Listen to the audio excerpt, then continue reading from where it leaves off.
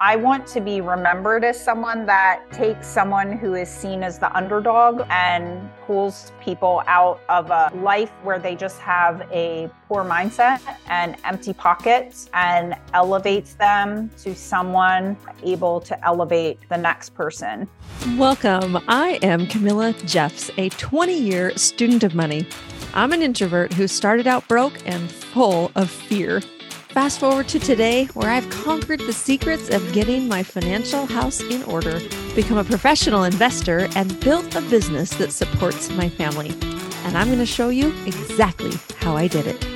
We're going to talk about getting in the game as a real investor, building a business to support you, and passing on wealth strategies to the next generation. Think of this as your one-stop shop for all things money. This is the Quiet Wealth Podcast.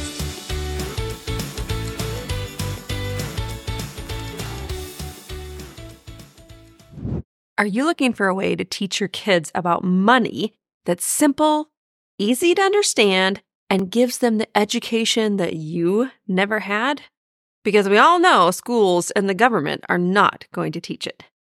So you need my revolutionary family bank system. It's one I developed and tried out on my 5 kids, and now many other families are enjoying this step-by-step system to teach kids saving, investing, giving, budgeting, and how to generate more income themselves. The system is divided into categories starting at age 5, where they learn age-appropriate concepts and then layers in each concept as they grow. So pick up the Family Bank system now before it's too late. And fair warning, this system might make your kids millionaires earlier than you. And you might actually learn a thing or two to help yourself. So click on the link in the show notes to get access today. Hello and welcome back to Quiet Wealth. I'm so excited that you have joined me here because we have another amazing guest on our show. But first, if you are new here, I'm so glad you're here. Please subscribe and leave me an honest review. That would be so helpful to continue to grow the show and grow the education that we're doing. At Quiet Wealth, we talk about 3 things. We talk about building wealth, building a business, and leaving a legacy. And today's guest is in the midst of doing all those things because it's never something that's done. It's always a journey that we're on. And so I'm super excited to welcome April Crossley to the show. April, thanks for being here. Thank you for having me. It's so fun to follow April's journey. She and I got connected a couple of years ago, and she actually took a class I was teaching about how to underwrite. And underwrite is just a fancy word for doing a financial analysis of large real estate properties like apartment buildings. And she and I met through that and just had a great time. And I've just loved following her social media journey ever since. But we're going to post her bio in the show notes. So if you want to read all the official things about her, you can read the official things. But today we're going to have just a fun conversation about her journey. And so April, I want you to just give the listener an idea of your journey up to now. Yeah, my investing journey started in 2004. And prior to starting that investing journey, I worked in healthcare for 13 years. So my degree is actually in biology. So I tell people, don't believe anything I tell you about real estate, maybe, because that's not what my degree is in. I wanted to be the CEO of a hospital. So I was in school for my master's degree when I picked up a book about real estate investing and became obsessed with it and dropped out of my master's program because I was like, I can't learn about both of these things at once. It's impossible. And just started chasing real estate. So started flipping houses. I didn't have 2 pennies to rub together at the time. So this was probably in my late 20s, early 30s. And I'm in my mid 40s now. So I was flipping a little bit. Then we bought some small apartment buildings and rental properties and single family homes. And we're kind of going back and forth between buying little rentals and flipping houses. And that was fun. And then you get to a certain point where you're like, having all these rentals isn't so much fun. So I learned about passive investing with my self-directed IRA, like old retirement accounts. So I worked at all these hospitals. And then when I was 35, I retired, meaning just left healthcare, gave up my license, and was going all in on real estate. And someone had asked me, what are you doing with all your old retirement accounts from the hospitals? And I'm like, I don't know, where do they go? What do you do with them? I didn't know what I was doing. And they were like, you should roll them over into a self-directed IRA and be a private lender. And I had used private lenders this entire time flipping houses and buying single family rentals. We never bought anything with any of our money. We never put 25% down. So to me, I was like, I can be a private lender, like with my old retirement accounts, had no idea, learned how to do that. And then kind of like got into the space of raising a little bit of capital for other people, just because if once you start using private money, your private money network just kind of grows. Private lenders connect you to other private lenders. You start accumulating more. So I was raising some capital for some people. I bought a mobile home park and I bought some shared housing in a different state from where I live. So I own those things in Tennessee, but I live in Pennsylvania. So the majority of my portfolio is in Pennsylvania. So I've done a lot of different weird things: wholesaling, flipping, rentals, capital raising, mobile home park, shared housing. I kind of jump and build my parachute on the way down. So I like to try different things and see what I really like and what really sticks and what really lights my soul on fire to like keep doing it. I think you and I are very kindred spirits. It's probably my ADD because I like get excited about one new thing and go in and learn about it and do it. And then I'm like, yawn, I've done that. Okay. What's Yes. Exciting. Yes. That's kind of where I feel like I'm at now. I'm like, people are like, are you buying more apartment buildings? I'm like, that doesn't like excite me. It doesn't light my soul on fire. And I bought shared housing in Tennessee and we rent that to a nonprofit that helps men coming out of prison. So we house like 96 men and work with this nonprofit. And that's been super fulfilling for me.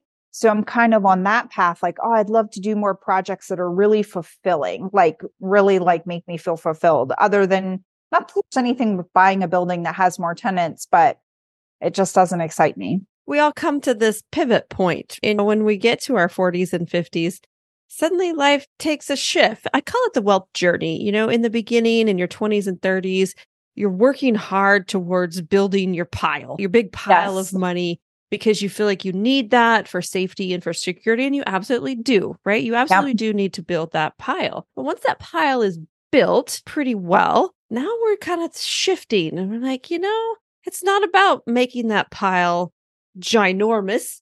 It's more about what can we do with our time and with that money that we've built up to really make a difference. And talk to me about your pivot point. When did you start to pivot? Yeah, I feel like a few years ago. So 3 years ago, my son moved out. So I had my son very young. I had my son when I was 16.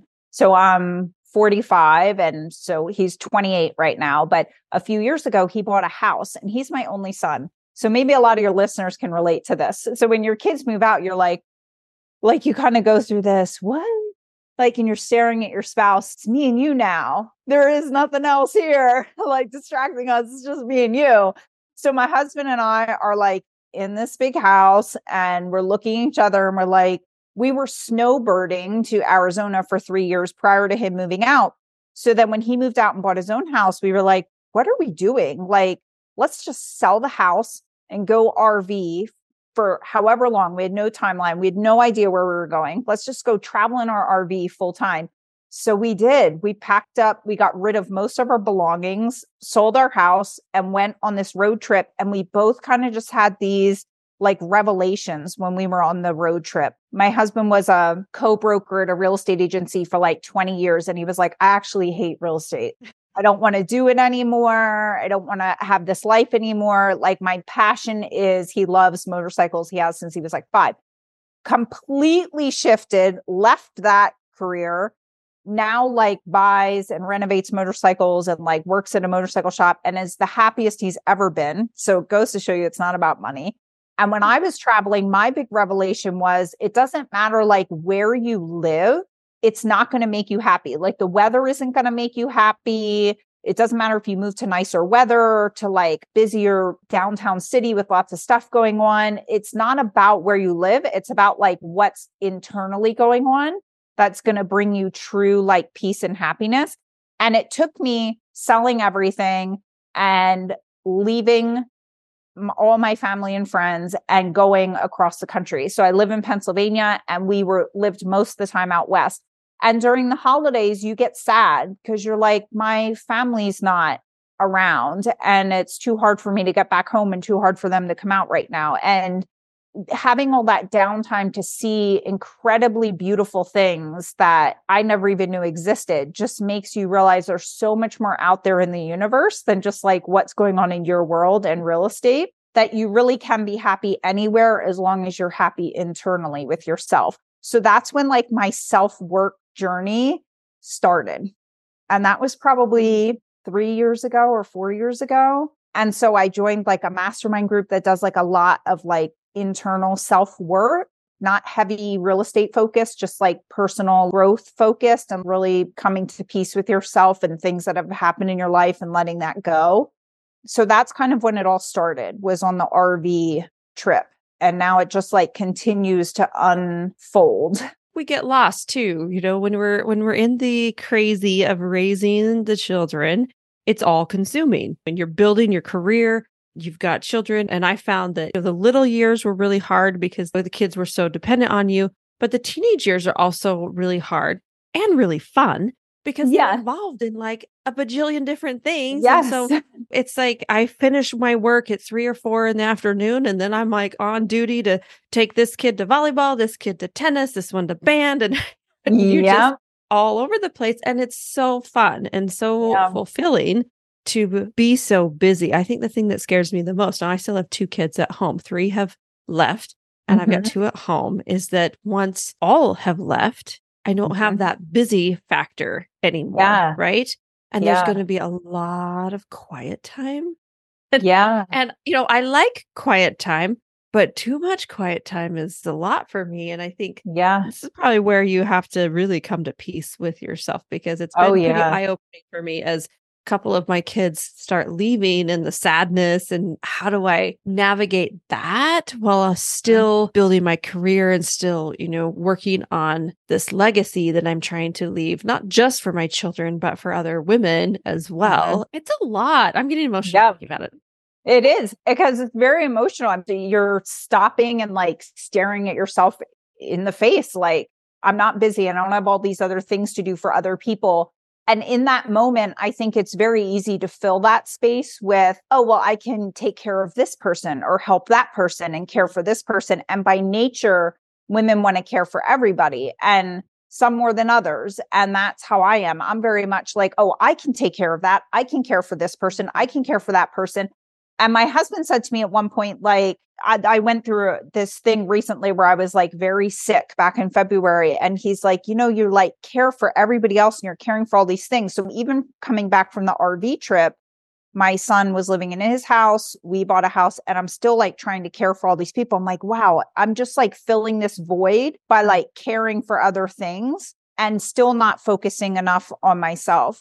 So I had to learn to say no a lot. Not even no, just when people don't even ask you something, but you hear them talking about something and you're like, oh, I can take care of that for you, or I can take care of that person, or I can step in and help you care for that person.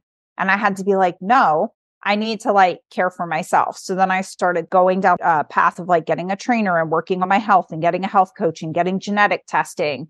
And then sitting quietly has been very difficult for me. Like when people would ask, what are your hobbies? What do you do? I'm like, I don't know. Hobbies. Like, I can't sit still. I don't want to sit. Real estate? Like what? So I bought mini cows. And the thing about having mini cows is it's very peaceful. And I feel like you can't be as creative as you want to be and alive as you want to be unless you're taking time to sit and rest and be peaceful. And for me, having to take care of my mini cows is like, my computer shuts at 4:00. I need to go take care of my cows. And it's a very peaceful thing. And I'm very calm and at peace. The other thing I want to say is I also started like trauma therapy to like deal with some stuff from my past. So I'm going through this period where I'm just ripping myself apart and trying to like put myself back together so I can go on the next leg of my journey where I'm like really pouring into people. Because you can't like really pour in and help other people until you're like healed on many levels, physically, emotionally, spiritually. So I've been like on this journey for like 5 years now where I've been working on all those things. I want to give a quick shout out to my podcast manager, Abby.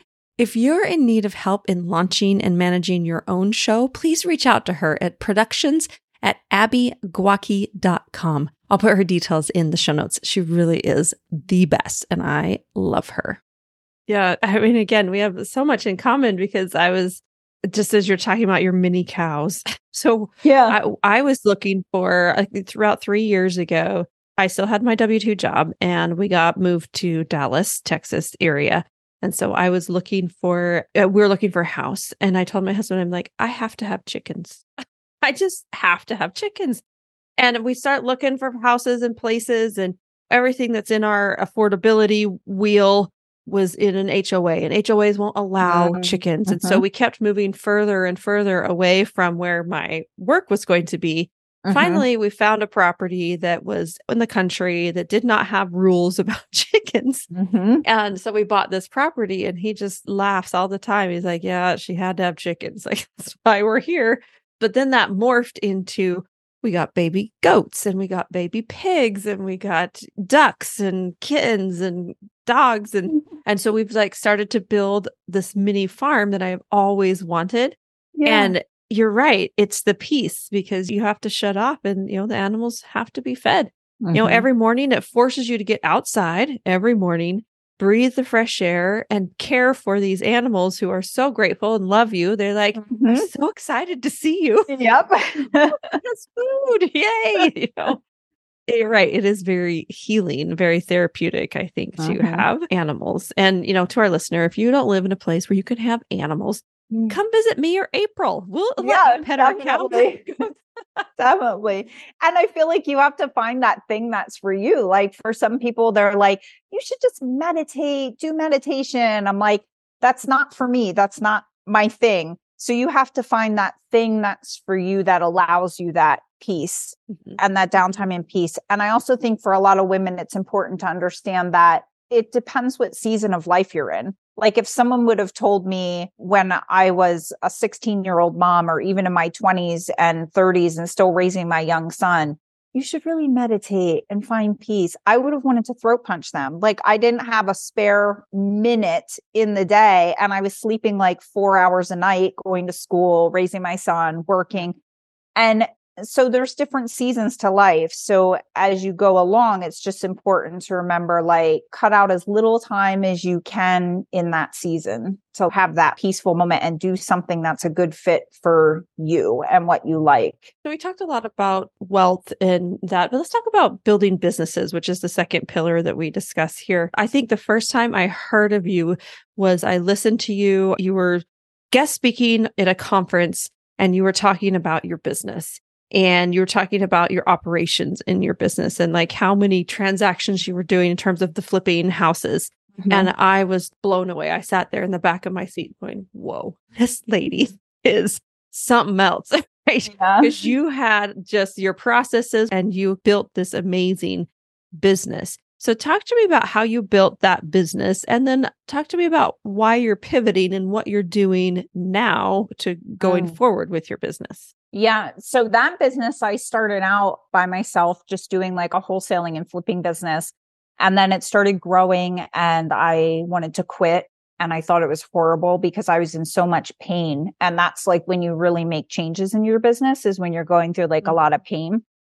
And I joined a mastermind group because a friend recommended it, because I told my friend I was going to quit real estate. And they were like, that's a really bad decision. You're just frustrated and burnout. And at the mastermind group, they were like, why are you doing all this by yourself? Like, you can't do all this by yourself. So long story short, someone being brutally honest with me, which every woman needs brutally honest friends, led to me hiring a business partner for my wholesale and flip business. And my business partner comes from a background where in her former job and her master's degree is in, she would go into businesses, rip apart their systems and operations, and then put them all back together again to make them flow seamlessly. So I pretty much hit the jackpot, and give a lot of kudos and credit to her for where the business is at now with all the systems and operations that go on. That's all her. She's genius at that. I love the marketing side, but she's really good at systems and operations. So we've grown that business together and it's been fun, but we're actually in transition now to, I had her open her own LLC because I want that business to go over and become completely hers. It just doesn't really interest me much anymore. I mean, it can be there and make money, but you only have so much energy and time to put into things. And that's just not where I want my energy to go anymore. So I'm still in that business, but more in like a consulting, if she needs me kind of role, and we're transitioning things over. And now I'm really focused on like affordable housing and the affordable housing component, which if anyone's in that, it's like a completely different world and different language and different everything. And so I've really just been diving deep into learning that world and learning the terminology, learning how things work, grants, nonprofits, stuff like that, because I want to do things that are more fulfilling. I want to build communities or redevelop buildings that are going to leave like a lasting impact on a community to like provide affordable housing for people. So it's kind of really important to me now that I'm just not doing something and it's making money, but I'm doing something, it's making money, but it's also like helping a community. I interviewed a woman on my podcast the other day that she launched an impact investing business where she goes out and finds like impactful investments where people can invest in that's doing more than just returning a dollar. So you put in your dollar and you get back more dollars. It's providing social impact. It has a financial return, of course, but it also has social impact, environmental impact, and there's lots of different ways that you can invest into those. Her target is like, family offices or people with a lot of money who need somewhere to invest it, but don't necessarily have the wherewithal like you do to dive deep and to figure out how to do this. They're the ones that have the money. And so she's launched this business to basically be the connector between the families who want to give a lot and the businesses that need help. And so it's pretty fascinating. Awesome. I love the whole impact investing. I call it the investing trifecta, right? Where you can get a financial return, environmental return, a social return. At Steady Stream Investments, we try to do that with our apartment complexes. I try to partner with very intentional operators who make sure we care for the residents. We're not slumlords. We're not just taking advantage of them, not raising the rent $500 just because we can. It's important to us still to keep the communities affordable and to help out the residents. And we do a lot of partnering with nonprofits as well to help those who are in real need of assistance. So that's been really good. But I do feel like it could go another level deeper. So same as you, I'm kind of on this. Where could we go? Episode 100 of my podcast is called How to Give $1 million in Your Lifetime. And so it's this concept of let's flip the script on wealth building here and let's try to build wealth in such a way that we could be able to give away $1 million, right? And create that impact in the world. It's a new goal I have for myself to be able to give $1 million in my lifetime, not just when I die, because I want to see the impact that it's going to have on the world. Yeah, I love it. So since we're on the topic of impact and legacy building, so what's the legacy that you are working on right now? And legacy can be defined in lots of different ways. It could be a living legacy, or it could be a legacy that you're going to leave once you pass. Yeah. I feel like just because of where I come from and like my life experience, which is a lot of reasons why people end up where they are, but I went from like having my son at 16 years old and being on welfare to owning a bunch of apartment buildings and being a millionaire. And I want to be remembered as someone that takes someone who is seen as the underdog, or there's like no way this person could ever be a millionaire, and pulls people out of a life where they just have a poor mindset and empty pockets, and elevates them to someone that I don't even care if they become a millionaire, but just that they have a healthier mindset and money in their pockets. And then they're able to elevate the next person. Like it's just a complete ripple effect. I help a lot of people that come my way that want to invest in real estate, but whether it's people who want to be coached or people that are coming to live in my apartment buildings currently, or people that I want to help through affordable housing, I just want to be remembered as someone that helped elevate people so that they could help elevate the next person that they come upon. That's really what I want to be remembered for. That's amazing. I met a woman at a conference a couple months ago. Her name's Rachel Rogers, and she wrote a book that's called We All Should Be Millionaires. She just put it out there that we all can do this. And it's just a matter of figuring it out and taking the steps and believing in yourself. I mean, a lot of it is the belief and the mindset and feeling like you're worthy. I think one of the things I struggled with for a long time was feeling worthy of being a millionaire. Mm-hmm. And when I crossed that millionaire threshold, I was proud of myself, but also had this weird shame that came with it too. And it was really hard for me to call myself a millionaire. Back to something you said before, we all need someone who's brutally honest with us in our life. Mm-hmm. I had someone call me out on it and they said, Camilla, you have done so many things and you're being so selfish because you're not sharing how you got there with other people. And I was like, oh, really? I just like gut punch because I am a giving person. I want to give and help others. And so that's how, really Quiet Wealth podcast came about because I'm an introvert. I don't enjoy the really big conferences and I'll go speak on stages, of course, but I'm not good at creating my own community or like leading that. And I thought, well, if I can just share the things that I've done and the lessons I've learned along the way and help normalize a lot of money talk with people, I think that can be my legacy that I can leave. I love it. April, this has been amazing. Do you have any other tidbits that you'd like to share with our listener today? Like you said in the beginning, it's a journey. Enjoy the ride. And if you're at a point where you stop enjoying it, that's the time to like step back and say, okay, what's going on here? Like it's okay to shift and pivot into different things so that you can keep finding joy and enjoying what you're doing. I feel like a lot of times we get pigeonholed into like, oh, April flips houses and wholesales, and that's like what she does. And I'm like, this doesn't bring me joy anymore. So I want to like pivot into this or pivot into that. And that's okay. Don't get stuck. I'd hate to see women like get stuck in what either they think they are or people think they are. Yeah. I'm going to say something a little bit controversial, but there's a book that a lot of successful people say is the most amazing book, and it's called The One Thing. And it talks about just focusing on one thing. And I actually don't like that concept at all. The whole quote, a jack of all trades is a master of none. But people leave off the last part of that because it says a jack of all trades is a master of none, but often better than a master of one because you know a lot of things. And especially as you think about it as being a business owner, you have to wear multiple hats. You cannot be an expert in finance and then terrible at marketing. You have to be good at all of these different pieces. And you have to at least be good enough to know who to hire to help you be good, help your business be good at this. I've always thought of myself as more of a generalist than a specialist. And I think it's okay. I don't think you have to be a specialist and only do one thing your whole life and that's all you do. Yep, I agree. Go smell all the candles. Yes.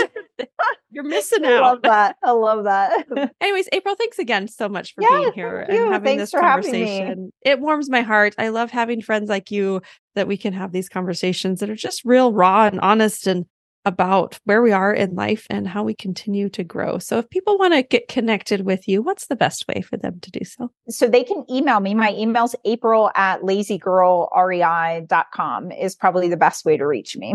Awesome.